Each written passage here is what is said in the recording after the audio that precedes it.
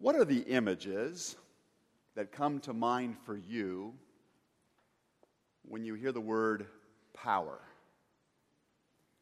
When you hear that word power? For many of us, it seems, our minds begin to fill with pictures of power misused or of power actually abused, occasions where somebody's authority was distorted and caused harm. Experiences we've had perhaps in our own families or in our workplaces, maybe even in the church or in our government that give us a sense that power is a dangerous thing.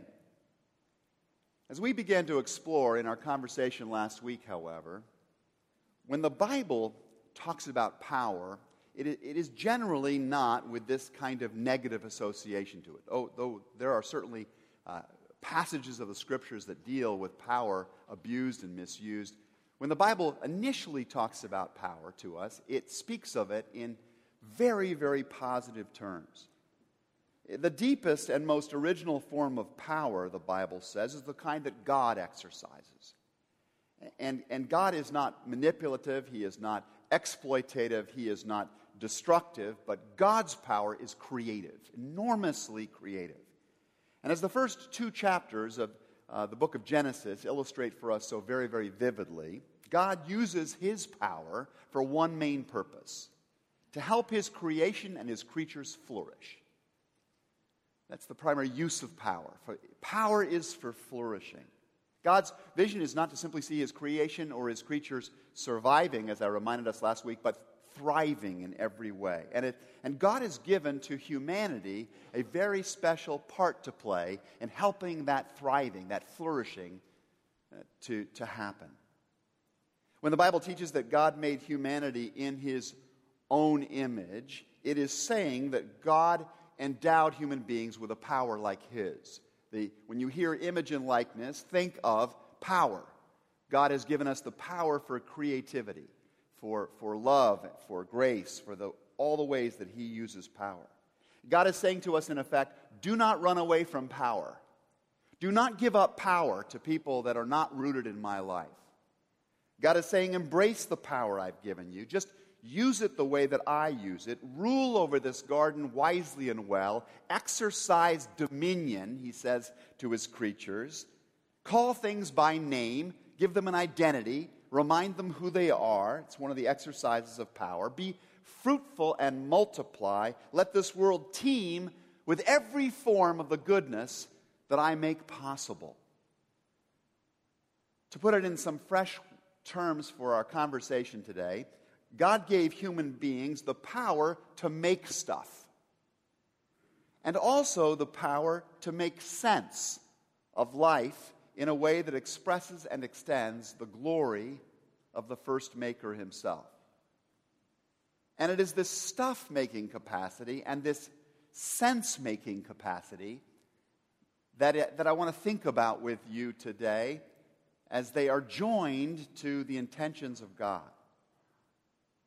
In other words, we're called to promote flourishing for ourselves and for other people by making or managing material goods. That's why the Bible, a proper Christian worldview, is very up on the value of industry, on the value of business and organizations and institutions, because we believe that God has called us to be about the business of making and managing His goods. And also by constructing frameworks of meaning, arranging systems of meaning that reflect the character of God.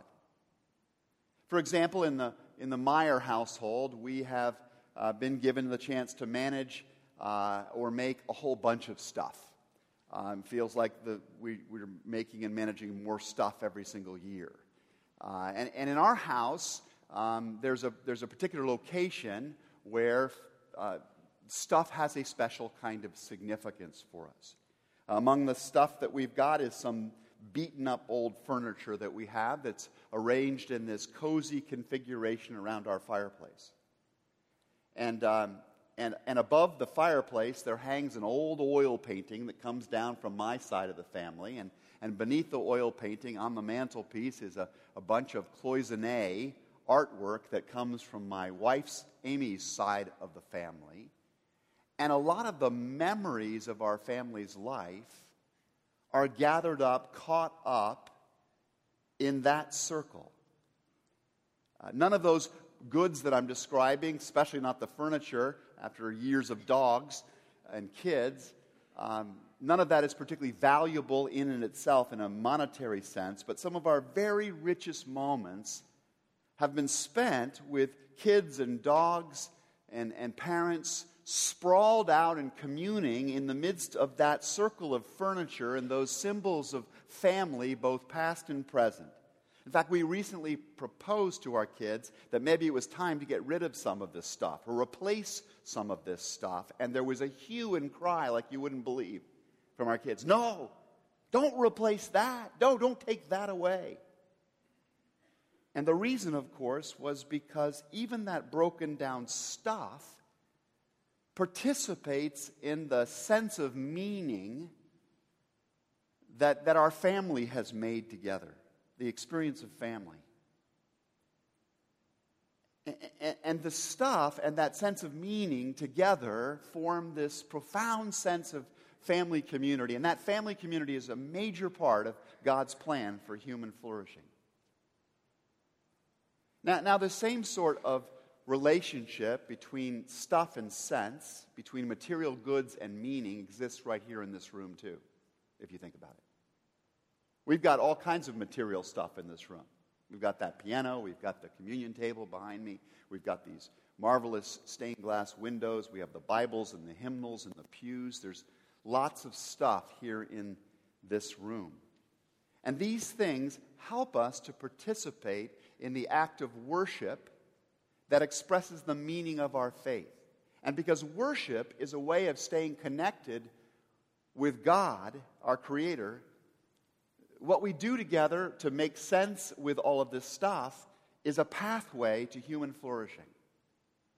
You can find a similar set of connections between the things and the people that you encounter in other cultural contexts too. For example, how many of you own and manage some golf equipment? Raise your hand if that's you. You know somebody who does for sure.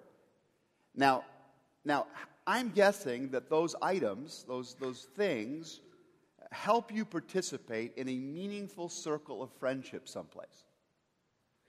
And somehow those things get used to convene an experience that's about a lot more than that little ball, whichever direction it happens to go. And because golf playing promotes not only friendship, but also deep humility, and a certain amount of prayer. At least I hear the Lord's name spoken a lot when I'm out on the golf course. Because of that, it too is a pathway to flourishing. Now, I just love the way my friend Andy Crouch sort of puts all of this together in a helpful way. He says, there is no material cultural good that does not participate in some project of meaning making.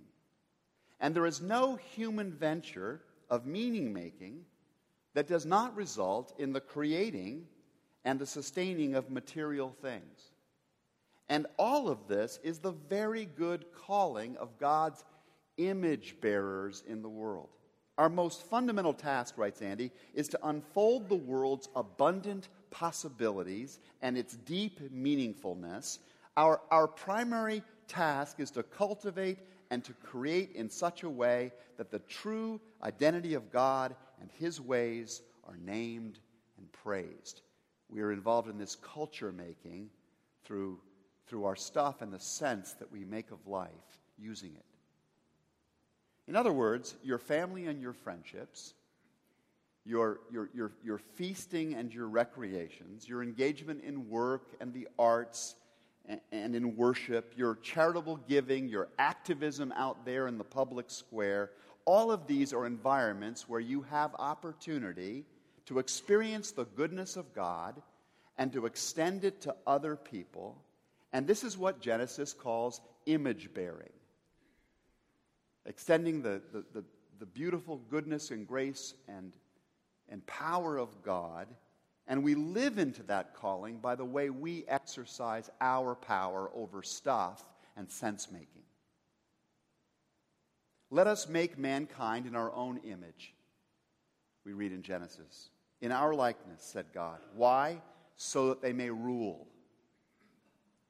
Why does God create them in image and likeness? So that they may rule.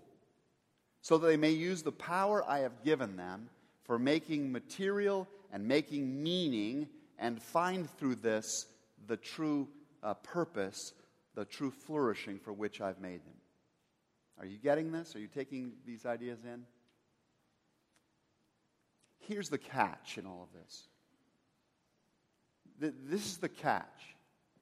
Sometimes we get mixed up about this. Sometimes we lose the connection between material stuff and the larger sense of meaning that stuff is meant to serve, and the connection with the person of the maker himself. Sometimes this chain of significance between stuff and sense-making and the source of it all in God gets broken down and scattered. And we begin to focus on the individual parts over much without seeing their overall coherence. When these connections break down, we are tempted and frequently do fall into what the Bible calls simply idolatry. This is what the book of Genesis is revealing for us today in chapter 3 as having gone wrong with our first ancestors' life. This is what the book of Genesis would suggest to us is still going wrong today, and helps to explain why we're not seeing more widespread flourishing on planet Earth at our time. So let's go back to that story together, if I may, and see what it has to teach us about these things. When we left them at the end of Genesis chapter 2, you may recall, Adam and Eve were walking closely with their Maker. They were following the few instructions that He had given them to make sure that things went well for them. They're using and they're enjoying the abundant array of material goods that have been put at their disposal. They are making a tremendously meaningful life for themselves and for the other creatures in the garden at this time. They are experiencing the bond of being husband and wife and stewards of the garden. They're living without any kind of shame. There is no evidence they have any sort of worry. In short, both the creatures and the creation are doing what? Begins with an F. They are flourishing. That's right, they're flourishing. And then, this voice slithers through their heads.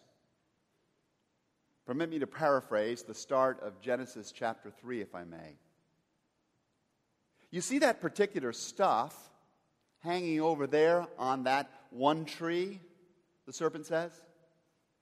And Adam and Eve say, you mean that one tree with the fence around it? Yep, that's the one, smiles the serpent. I want you to really focus on that tree. I want you to really zero in on that stuff. Because you cannot have a meaningful life unless you have that stuff for yourself. But our Maker's been very, very good to us. Our ancestors counter. He's given us this gigantic garden full of all kinds of trees whose fruit we're absolutely free to enjoy as much as we want. Every day we're eating of the tree of life in the center of the garden, and we are thriving and we are flourishing. And God has said there's just one thing we must avoid. We must not eat of that particular tree, because if we ignore that commandment, we will surely die.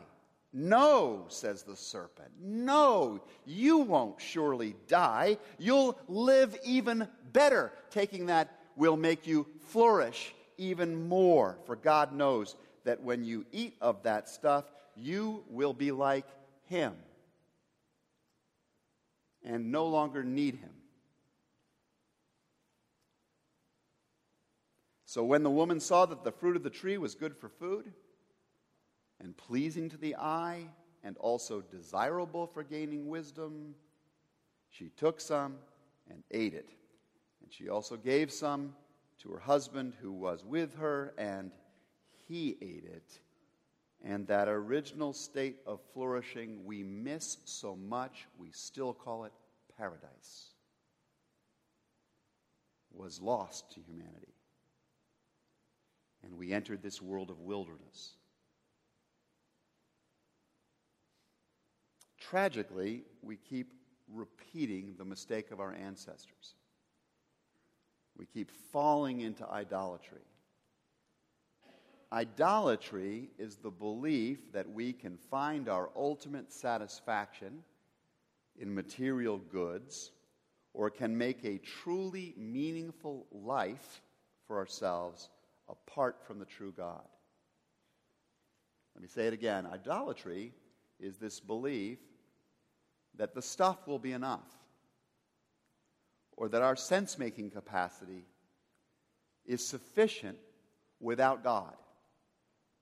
Without God. Ancient pagan religions had idols of wood and stone that they bowed to and they sacrificed to in order to gain certain things for themselves. They did it in the hope of gaining victory over their enemies in battle. They did it to gain greater fertility. They worshipped idols for the sake of bringing on favorable weather. Many of us are wondering where the weather idol is. We might be tempted to bow to it today. But today's idols are actually much more subtle, much more insidious, much more sophisticated and ubiquitous. I want to suggest to you today that there are three major idols in particular that vie for a position in our hearts at this time, and which make us use power in a very unhelpful way. For some of us, it's the idol of control that ironically controls us. We tend to use our power, our personal authority and capacity, to try to establish as much control or certainty as we possibly can. In other words, we employ our strength or our emotional intensity or our mental faculties to manipulate or to dominate people and situations in this life, in the belief that if I gain mastery over this situation, over these people, over my performance, over my schedule, my income, whatever it may be, then I'll be okay. I will be content, strong, or safe. If I have control, I'll flourish. It's one of the most powerful idols there is, and it shows up in many different forms. The serpent's lie here is that we can be like God, we can be sovereign, in control over everything, if we just work at it.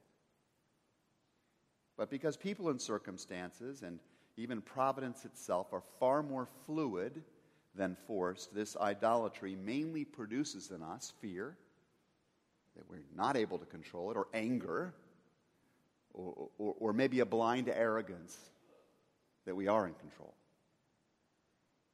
For others of us, the God we serve most steadily is the idol of significance. And the clue to that is that we devote a lot of our personal power to trying to get recognition and affirmation for ourselves. We think, if I can just prove to this person, or to this social circle, or to this group of professional colleagues that I am virtuous, if I can just prove how competent, how loving, how much fun, how capable, important, or beautiful I am, then they will praise me for this, and I will be significant. I will really matter. And the serpent's lie here is that we can be, or we should be, the glorious center of things. That everybody else is giving accolades and affirmation to. It's the underlying lie there, that we can be as God in that sense. But only God. God alone is glorious in himself. And every other form of glory is reflected glory. It's the glory of the created, it does not belong at the center. Our worth comes from the fact that He made us, and He loves us. He has given His life for us, and we are significant because He says so, regardless of what others may think. But perhaps I haven't named what is for you the most potent idol of all, the one that enthralls you. Maybe for you it's the idol of comfort to which you bow down. You're the person that the Corona commercials are written for. You're the person that the luxury ad writers are thinking of when they're crafting their messages. You're the person that the lottery promos are aimed at. Your power is channeled in all kinds of ways towards trying to get the easy button for yourself, the stress-free, the well-padded life. If I can just hit my number or escape to that place or experience those thrills or get free of these responsibilities, then I'll be blissful. And when that doesn't happen, when life's pressures weigh in on us in the midst of all of those desires, then we find other forms of escape. Because we're desperate to find this comfort, so we turn to drinking or to drugs or to sex or to shopping or to some other form of addiction, just trying to give ourselves at least a moment of comfort. And we believe the serpent's lie that we can be as God, like God. We can have a heavenly life right now. It can be a cloud floating kind of life. We're reaching out for that. But as Jesus shows us, even God suffers sometimes. And even struggle and pain can often be the path to a greater kind of flourishing. Now, my belief is that these idols, to which I am personally prone myself in various ways and at various times, these things occupy and sap the use of our personal power, and they offer us a very thin or illusory kind of power in exchange for all we put in. Every single idol makes these two false promises to us. If you make me instead of God your source of satisfaction, you will flourish, the idol says. You will surely not die. You will certainly not die. You will flourish if you make me number one. In fact, with my help, you can become your own source of flourishing. You can be like God. You can make a life for yourself. What these idols are suggesting. But to twist the old proverb, idle hands are the devil's playground. When we take hold of these things, when we try to make this stuff and try to make sense of life in the way that these idols are always trying to call us to, it is the devil's playground. And not only do idols fail to deliver on what they promise, they end up destroying their worshipers. Idols start out offering great things for a very small price, then they up the ante. Just a little bit more of this, just another one of those, just some more huffing and puffing on your part, another round of cash, some more time. And as idols fail to meet their initial promises to us, they blame your lack of sufficient investment in them, and they call for more from you. You need another drink. You need to go shopping again. You know, you need that person to believe in you and to praise you, right? You just need more and more and more. They demand greater and greater sacrifice. And in the end, they don't deliver anything of lasting substance or meaning, yet they have demanded everything from you. They've just taken everything from you. They've kept you from experiencing the satisfaction that you would have experienced, that you would have found in the right use of stuff and in the sense of meaning you would have discovered if you'd been devoted to God above all else. And this is why the first commandment that God gives us in the Bible is, "Thou shalt have no other gods before me." It's why Jesus says, when he's asked, what's the greatest commandment? He says, love the Lord your God with all your heart, soul, mind, and strength.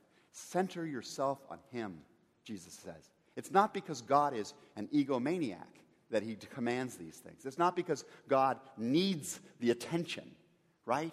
He doesn't. God calls us to center ourselves on him because it's the key to human flourishing. It's the absolute key. Let me close by reminding you that the serpent has not changed his strategy at all over the years.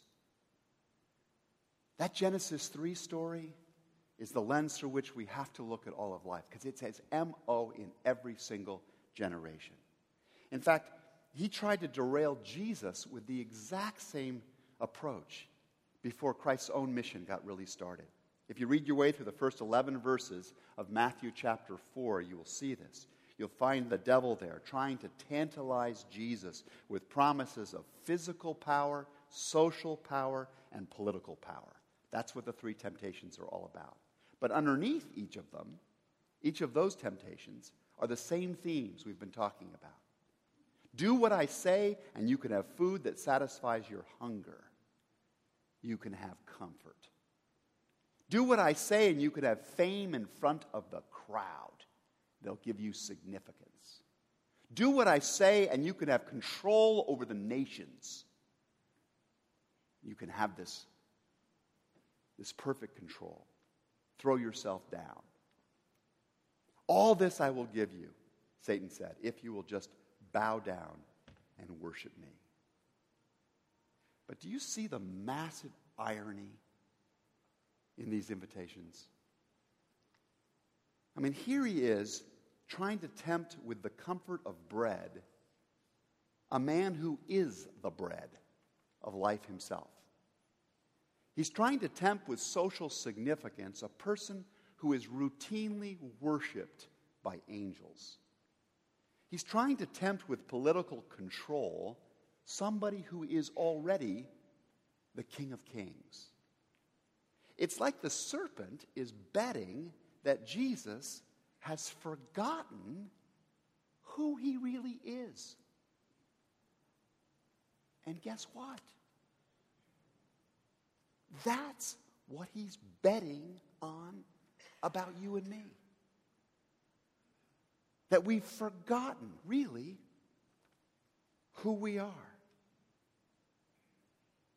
The truth, my beloved, is you do not need what the idols offer. You just don't need it. Because you are a child of the creator of the universe himself. You are beloved enough for him to come and to die for you upon a cross. You have been given by God himself the power to be his witness, to use material stuff wisely, to make sense of this world by shaping circles of meaning for yourself and for others. And the devil's greatest single fear is that one day, maybe even this particular day, you will fully wake up and recall who and whose you really are. And in having that awakening, you will let go of the idols, and you will turn all of your power toward glorifying him. And in the process, you will flourish. Would you pray with me?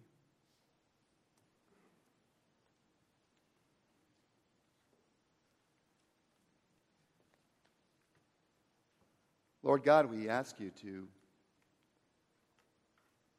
to loosen our hands